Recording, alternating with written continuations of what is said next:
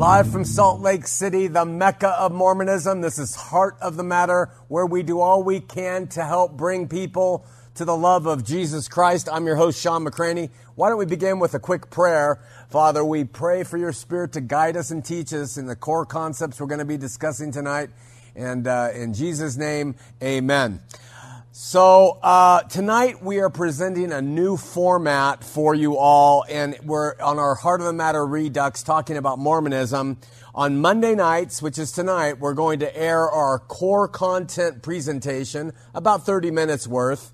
And then tomorrow night, Tuesday night, our standard time of airing, we're going to open up live, 8 p.m. Mountain Time as usual, and we're going to invite you to offer questions, to call in. We're going to read emails. We'll read your comments that you submit online.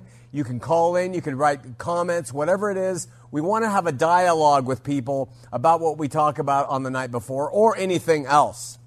So in essence, Heart of the Matter Redux will remain the same length, but come to you in two parts. 30 minutes on Monday night, we'll just call that the presentation, and then 30 minutes on Tuesday night of calls, emails, your online comments, announcements, stuff like that. So getting right into it, I want to first talk about, on our first program, Returning to LDS, to be about what the LDS Church calls the Sacrament, which is called communion in some churches. It's called the Eucharist in other churches. O God, the eternal Father, we ask thee in the name of thy Son, Jesus Christ, to bless and sanctify the bread to the soul, this bread to the souls of all those who partake of it, that they may eat in remembrance of the body of thy Son. And witness unto thee, O God, the eternal Father, that they are willing to take upon them the name of thy Son, and always remember him, and keep his commandments which he has given them, that they may always have his Spirit to be with them. Amen. Now we're going to talk about the binding message in that prayer. That's the prayer over their bread that the LDS give next week. But tonight I just want to sort of talk about the observance of the rite of communion, where it began, and of course, to learn that, we've got to go to the Bible. Anciently and on out today, the nation of Israel celebrates what's called Passover. And what that is, it's a memorial of when the spirit of death passed over the homes of the firstborn children of Israel, males, if they put lamb's blood on their doorposts. There are a bunch of curses that Moses put on Egypt for keeping the house of Israel in bondage. And when on Passover, the final curse, they put blood of a lamb on doorposts. And any house that didn't have the blood of a lamb or goat on the doorposts, their firstborn in that house would die. So the Jews celebrate this passing over of the spirit of death from the houses of their firstborn, and they were saved by it. On the night of his death and Jesus, the Passover was being celebrated by the nation of Israel, and Jesus brought new significance to it by taking the meal that was shared traditionally for 1,500 years by the Jews and assigning it to himself, to his 11 apostles who were in the room. What was this meal? On the night the spirit of death passed over those houses with the blood of the lamb on the doorposts for their protection, those inside the house roasted the lamb that was killed for the blood that was put on the doorposts, and they ate it with unleavened bread. Now just kind of try to remember these little facts.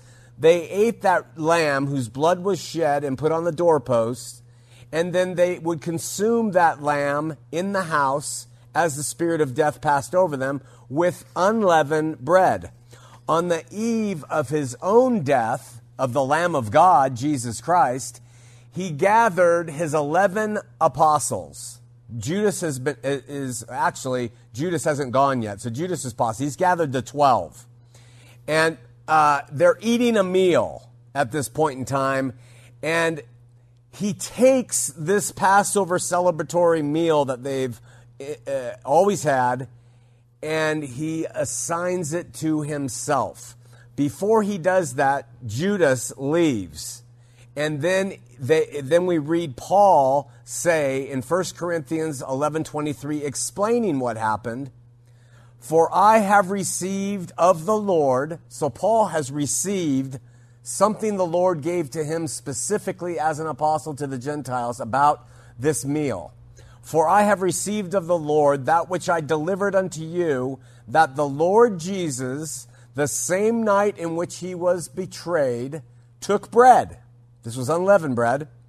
"And when he had given thanks, he broke it and said, 'Take, eat, this is my body, which is broken for you. This do in remembrance of me.'" So this is the beginning of communion, Eucharist, what the LDS call the sacrament.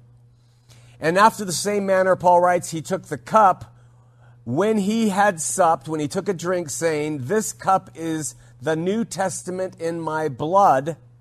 This you do as often as you drink of it in remembrance of me. For as often as you eat this bread and drink this cup, you do show," you are illustrating the Lord's death until he comes, or until he returns. Got that? So to them then, Jesus instituted a significant new way of a fellowship meal that had long existed with the Jews, taken from the old, but now assigned to himself as the Lamb of God who was going to be slain that night. And the spirit of death would pass over anyone who had that lamb of blood covering them, so to speak. It was a material memorial created to sustain believers and followers of Jesus in that day during terrible trials and persecutions for Christians. And they did it through this communion, and that word communion comes from the Greek word koinonia, which is the same word where we get coitus from. It means intercourse, and it means fellowship. So Jesus instituted this fellowship among his believers very early on with the 11 apostles, saying, "Do this in remembrance of me, and do it until I come." After taking a loaf of bread and giving thanks, he broke it and said, "This is my body, do this in remembrance of me." And then he takes the cup and he says, "This is the cup of the New Testament in my blood, which was poured out for you." And they ended this feast, because it was a meal, remember, where at the end of it they did the bread, and at the very end of it they did the cup. But it initially started as a meal with the 11 apostles. They sang a hymn, so they ended it with a song, and then they proceeded to the Mount of Olives, where Jesus is betrayed by Judas, and then he went and actually lived out what they had just done over those elements of the food and the bread and the wine. His body was torn apart, his blood was shed as the Lamb of God for the sin of the world. The meal was a profoundly and deeply impactful memorial regarding his offering for sin and death, and it had tremendous importance to the believers in that day who stuck together in fellowship. Remember that word koinonia? This was part of it, to eat together in remembrance of him, and believe that he was coming to take them and save them from a growing hostility toward all things Christian in that era. Of course, the materially based practice today has continued on. 2,000 years it's been going on, and it's very important among the religionists, the denominations, perhaps second only to water baptism in its import. And naturally, it's approached 10,000 ways till Sunday. By every different denomination, they do it differently. It's funny because they all claim to do it the right way, but they all have somehow changed the right way. At least most of them have somehow changed it. And it's in its execution and in its purpose. So what is so easily forgotten is Paul has the Lord placing a time limit on the ceremony itself. Did you catch that when I read it? He says, "For as often as you eat this bread and drink this cup, you do show the Lord's death until he comes. That's what you're doing until he comes. You're going to have this feast, use these elements to be emblematic of me, and you're going to do this until I come and take my bride, my church, from this earth as I promised I would within a generation. Because most of believers are blind to the fact that he has come as promised or has returned as he promised he would, most believers, especially the denominations, continue to implement some sort of communion or sacrament or Eucharist in their weekly or monthly or annual services, somehow in some way. In fact, built into the practice of communion is a tacit affirmation that they're doing this until Jesus comes to take them. So last Sunday, yesterday, churches got together and many held communion or sacrament or Eucharist, and they partook of this. And built into that is the belief that he's coming back to get those believers who are still participating in this material ritual established by Jesus among his apostles in that day and age. Additionally, there is perhaps no more of a religious practice on earth. This is the most religious practice. And what I mean by this is that according to the New Testament narrative written to the believers then, communion is a command believers had to obey. Why? Because Jesus told them to. He told his apostles, "This is my body, breaking the bread, which is for you. Do this, break bread, eat it together, drink from the wine together in remembrance of me until I come." So he certainly established it in biblical times. Must obeys, do this, is called religion. It was necessary during that time for them to do what Jesus commanded. Why? Because it kept them unified and it kept them as one. Remember, this was established while the temple was still standing. Paul talks about it while the temple was still standing. Judaism was still in control, and the nascent gathering of believers were barely surviving. They were either falling off into apostasy, they were falling off into sin, or they were not being pure the way the bride needed to be. They were rejecting the apostles. They had the Romans killing them. They had the Jews persecuting them. So this communion, koinonia, was really important to that bride remaining pure and unified during these 35 years, 40 years of tremendous trial upon the body. So, and this was before God established his New Testament, where he writes upon the hearts and minds of believers. The New Testament was in his blood then, and they were to remember it in and through this covenantal cup. Additionally, communion is an ultimate expression of material religion, because Paul said to those to use it at that time to examine themselves as believers. He says this in 1 Corinthians 11:28, where it says, "A man ought to examine himself before he eats the bread and drinks the cup." You see? But self-examination in and through direct access to God by the Holy Spirit through Christ is a daily, constant, personal experience for those who are his, and is not tied in our day and age, ever since the destruction of material religion, to elements like bread and wine. Okay? So, and that's kind of what the denoms want you to believe, is that you do this, you examine yourself, you eat of it, and admittedly, it's a very nice ritual. We love our rituals. And so it causes people who attend a church to actually do something relative to their religion, even though it's in an age when God is doing things completely differently among those who are his.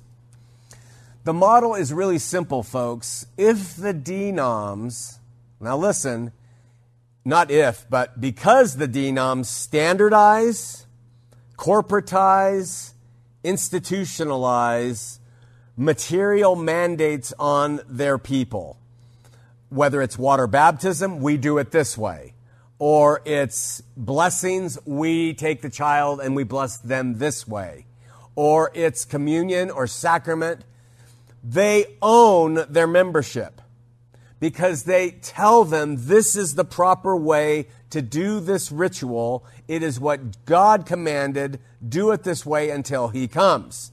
And then when you do that, your allegiance is to the institution. For this reason, the more sinister approaches to communion demand it more frequently, in my estimation. I mean, there are people in the Catholic Church who take the Eucharist daily, as a means to keep holy before God through this ordinance that the Catholics administer. So this is not of God, who came to liberate people through the free finished work of His Son. Like most things in the New Testament, communion had a limited purpose for a limited time and a limited application to that small body of Christ, the bride of Christ, that the gates of hell would not prevail against, and had to be pure when He came to take her. As said, you want to do a study? Just go online and review the vast and varied approaches that churches have adopted relative to communion. It will blow your mind. So first, let's just talk about those quickly. And I'm setting the stage for then some comments next week. And I hope we can talk tomorrow night when you call in about this topic, when you were LDS, or what communion means to you as a Catholic, or the Eucharist as a Lutheran, or whatever it is. Make your comments online, send us emails, call in Tuesday night, tomorrow night, 8 p.m. Mountain Time, and we'll talk about these things because you'll bring things to the subject that I'm ignoring. Okay? So the term Eucharist, that's the first general term used for communion sacrament, and it means thanksgiving. Eucharist means thanksgiving in the Greek. Is the name used by Eastern Orthodoxy. It's Roman Catholicism uses Eucharist. Anglicans, Presbyterians, Lutherans all use, we are now going to participate or partake of the Eucharist. Darn it, that fly is going to die. And so that is a name that they've decided to call it. Protestants typically have ignored that term, which again just means thanksgiving, and they call it communion, the Lord's Supper, memorial, remembrance, or breaking of bread. But when we come to the Latter-day Saints, they call it the sacrament. The sacrament. Now, we don't have the time, and I don't have the inclination to describe all the various religious things that men and women have created relative to communion, Eucharist, sacrament, in terms of frequency, mode, elements, worthiness, approach, blessings, all of that stuff. It's fascinating, but I will say, I have to admit this. Participation in communion is really nice. It's a beautiful thing that people do. It's rewarding. It's sort of like going to a chiropractor instead of going to a general practitioner, because the people are actually doing something in the process of religion. They go, they stand, they kneel, they reflect, they think, they partake of bread. It's something tangible. They eat it in remembrance of Jesus, taking upon His name and all this stuff. And then they take the wine or the water, if you're LDS, and they consume it. And then this ceremony or ritual or rite ends. And it's just like going to a chiropractor. You've had a nagging backache. The general practitioner says, here's some drugs, take them. I don't know, you pulled some kind of muscle. You go into a chiropractor and they touch you and push you in all the right places. They actually do a hands-on thing. And communion serves a great purpose for people who need that in their lives. So I have absolutely no rub with people who enjoy participating from the heart of hearts in communion services. If they want to do that, I don't think God begrudges them, even though it's anachronistically improper relative to what Jesus says. But it's their choice. You're responsible for how you do it and why you do it. And that, I'll just leave it at that. Where communion becomes really fugly, in my mind, especially relative to what God established when he destroyed material religion and all of the aspects to it, is when institutions take communion, they take the idea of communion or the practice of communion, and they use it to control and manipulate their members. Or they alter its original purpose and its presentation. Or they thereby, so in doing so, they therefore make it something it was never supposed to be. And that's why I covered where it came from. Did you see what Jesus did? He gave thanks. He broke the bread. He gave thanks for it, broke it, they ate it. They did the wine. He drank it. And he said, do this in remembrance of me. That's all that it was said, right? Take and eat. So most people don't understand this. And this is where we come face to face with Mormonism, the institution. Joseph Smith, borrowing heavily from the Catholic idea of continued communion, continued sacramental participation in order to keep yourself holy before God through repentance and looking on your own heart. He said in Teachings of the Prophet Joseph Smith, page 162, being born again comes by the Spirit of God through ordinances. Being born again comes by the Spirit of God through ordinances. Jesus said the Holy Spirit goes where it wants to go. But Smith captured the Holy Spirit and he dressed the Holy Spirit in ordinances that are done only by the LDS, because he claims that he received the only priesthood viable to perform and execute these ordinances. And so their weekly sacrament is in relationship to an ordinance that the LDS provide relative to rebirth, which is water baptism. Echoing the founder's sentiments of Mormonism, Joseph Fielding Smith said in Doctrines of Salvation 223, through baptism and confirmation, people are born again and thus come back to spiritual life, and through their continued obedience to the end, they shall be made partakers of the blessings of eternal life in the celestial kingdom of God, end quote. So what we're doing is we're seeing how Jesus instituted this with 11 guys saying, do this till I come in remembrance of me, as a time to unify you as a struggling body of believers. This is what Mormonism did. In order to overcome sin, Mormonism teaches that a person must enter into a covenantal relationship with Jesus Christ. This happens when a person accepts the LDS only authorized water baptism. It has to be LDS because they say they're the only ones with the authority, and it has to be their way, so that's the proprietary product. And they receive this water baptism, which Joseph Smith said is how you are born again, by the Spirit of God through ordinances. So the ordinance of water baptism takes a person and it puts them under and it brings them back to new life, and then they receive through ordinances again the gift of the Holy Spirit. 2 ordinances only the LDS can do to give that person rebirth through the ordinances, right? That is the proprietary religious product of Mormonism. And so by having it, they become the administrator of truth and the owner of souls, so to speak.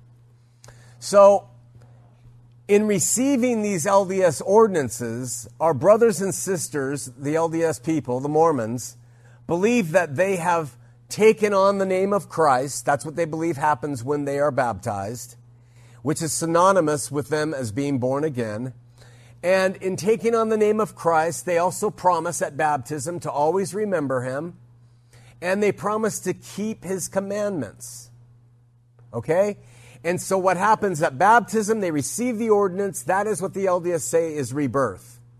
And then every week, after week after week after week, LDS people, especially the people who've been baptized as now members of the church, renew those covenants they made at baptism when they take the elements offered on the weekly basis at sacrament meeting. So they go to sacrament and they eat the bread, and in the bread prayer it says, "O God, the eternal Father, we ask in the name of thy Son, Jesus Christ, to bless and sanctify this bread to the souls of all those who partake of it, that they may eat in remembrance of the body of thy Son, which was..." Oh, I'm mixing up the water. But anyway, they say that they will take upon the name of Christ, they will always remember him, and they will keep his commandments. It's in their communion sacramental prayer.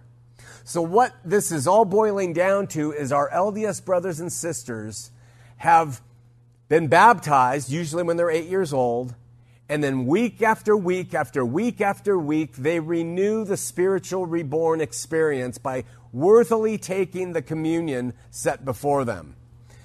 This is a lifelong tie to religious observances provided only by the LDS Church. To remain faithful to taking on the name of Christ at baptism, a person must live worthily for the Holy Ghost that has been given them, and they must, if they've made some small infractions, repent of that at the communion table, the sacrament table. So they're thinking about their sins in the week. The sacrament comes by. It hasn't been an egregious sin that needs to be confessed to the bishop, like something sexual, or word of wisdom. And so they think about their sin. They remember the covenant they made at water baptism. They are sorry for their sin. They realize, I've taken upon the name of Christ. I'm always remembering him. And I promise to keep his commandments. I'm willing to keep his commandments. And they eat the bread. And then they drink the water. And this acts as another sort of baptism for them, so to speak, because they're renewing the covenants of their water baptism. Every week, except for General Conference Sunday and some other special times. So in other words, to a standard Latter-day Saint, spiritual rebirth does not occur when God sends the Holy Spirit and writes his laws in their hearts and in their minds. It happens as they participate in these ordinances. And the sacrament of the LDS Church is kind of tied directly to the ordinance of water baptism. In fact, I think many people consider it an ordinance in and of itself that's done weekly. It really breaks my heart. As a result, most Latter-day Saints, not all, God reaches many, but most wander about not ever experiencing true spiritual regeneration to give them new life. Instead, they find themselves chained to a hamster wheel beginning as early as 8 years of age, where they get baptized, and then mommy and daddy remind them, remember, you've taken upon yourself the name of Christ. It happens almost perfunctorily for an 8-year-old.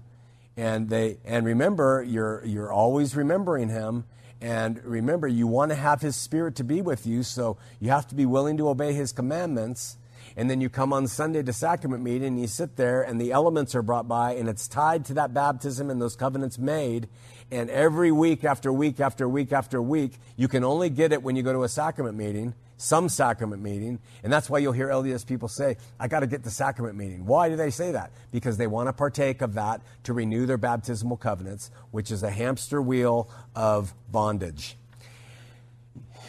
God wants a direct, free relationship with you. It comes unencumbered by men and their fanciful religious machinations that are used to tie people in to denominational allegiance and service. He is there to any and all who want him in their lives. He's calling to all. He does not demand your complicity to organized religion. He's not demanding your complicity to embrace the billion different ways people are doing baptism and communion. And I mean, if he is, then it's really going to be a sparse place in heaven. And everyone else is going to go to this hell, and it just doesn't seem to make sense. He gave his Son who saved the world and from sin and death. and he made you free. He gave you, because you're created in his image, the freedom to accept him directly because of what his son did. No more ordinances. Paul says those ordinances were nailed to his cross. But the denoms, like Mormonism and Catholicism and others, take ordinances and they reapply them to people because it keeps butts in the seats. Go to him, speak your heart, speak your fears, your failures, your desires to know him, your doubts. If you don't believe him, tell him, I don't believe you. Help my doubt. Be honest as a cup of water with him. He can take it. He can see clearly through you anyway. Ask him into your life, and then wait. Wait for him to work in you. Don't wait to belong to some church that puts demands on you like the ones we've just talked about. Don't wait and listen to me and believe me or follow me. Don't follow any man. Go to God directly. You have that right by virtue of his son giving his life for the whole reconciliation to occur. He wants honest hearts that want him. If you want him, go to him. Tell him, I'm mad at you, or I love you, or I seek you, or why don't you talk to me? Be honest. Be upfront. Call in tomorrow night, because that now, as you've heard this section, think about it. What has communion, sacrament, the Eucharist meant to you? Is it necessary? Prove it. Prove me wrong. If you're LDS, I'd love to specifically hear from you about the things that you think and why you think the sacrament of water and bread is vital to your salvation, because essentially your church does teach that. And we would love to dialogue with you and hear what you have to say here on Heart of the Matter.